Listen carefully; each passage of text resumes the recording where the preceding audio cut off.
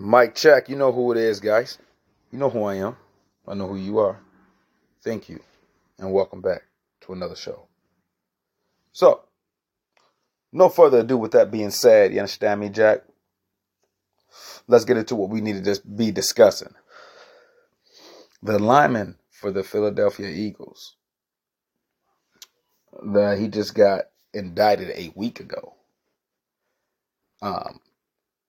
Now, let's just cut to the chase, all right? If he was a brother, he would have never been able to play for the Eagles. Now, mind you, the cat is a backup lineman. And, I mean, I don't think he was going to play during the Super Bowl.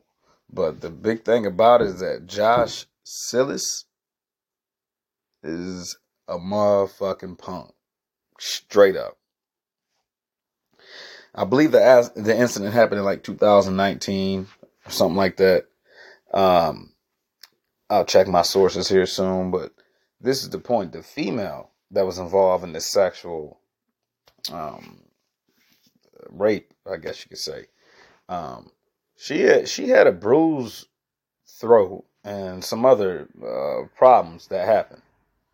Now, you as a person of understanding and knowing right from wrong, if there's a police report made and they just now indicting him a week before the Super Bowl, but then the X factor is this: there's no press on it.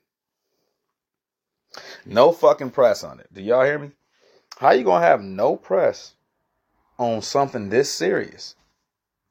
Where for the Browns, Deshaun Watson got no criminal charges, right? More civil things. And you got him out 12 games start of the season. All right? So put this shit in perspective. How can a man that big, he probably like, what is he like? He's probably like 6'3", 330 or 315 or some shit like that. But how the hell can you be expected to play football, act like ain't nothing happened, but let me go ahead and read what he was indicted by. The grand jury indicted him of rape and one count of kidnapping, both first-degree felonies, both from Ohio. Now, if he was a brother in Ohio, any of that shit happened right when it happened, or he had been in there right now until the date or whatever. You know what I'm saying? So this is the crazy part. The Eagles said they was actually involved in a legal matter, right? And they was processing information, blah blah blah. Like, bruh, what you mean? The woman said that the male grabbed her by the arm and pulled her back into the truck, and then he grabbed her by her ponytail and was like, "Stop!" And she was like, "Nah." He was like, and she was like, "Stop." He's like, "Nah," basically. And then, he kept trying to take off her pants, kept touching her private area, whatever. And then, the point is, though, is that this is a pretty alarming story for somebody. If you're going to be a guard in the NFL, you got to weigh over 300 pounds. Let's just start there. And I'm pretty sure that this was an average-sized person, right? So all I want to know is, where's the press coverage on this? I think he a punk. I think the NFL is completely biased. And they know that they run by a slave ownership system that they've been doing since the emancipation of slaves, meaning that they're not truly free, but they get some whatever through contracts, kind of like how they do with us with courts. Well, this is what's going on in the NFL too. But I just find it alarming to me that they can't bring no awareness for women because he a white dude. That shit's sad, bro. Like, ain't no way around it that the NFL ain't came out and said something. Y'all smear brothers every time they do anything. Speaking of, how the hell did Michael Irvin shaking somebody's hand and then go upstairs and the woman said she got sexual harassed?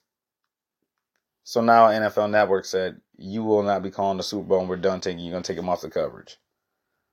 Just from saying it. Mind you, a lot of 9 out of 10 of our crimes be from people saying it. Mistaken identity. All kinds of bullshit after you get charged and get embarrassed and get your name smeared. But this ain't no mistaken identity.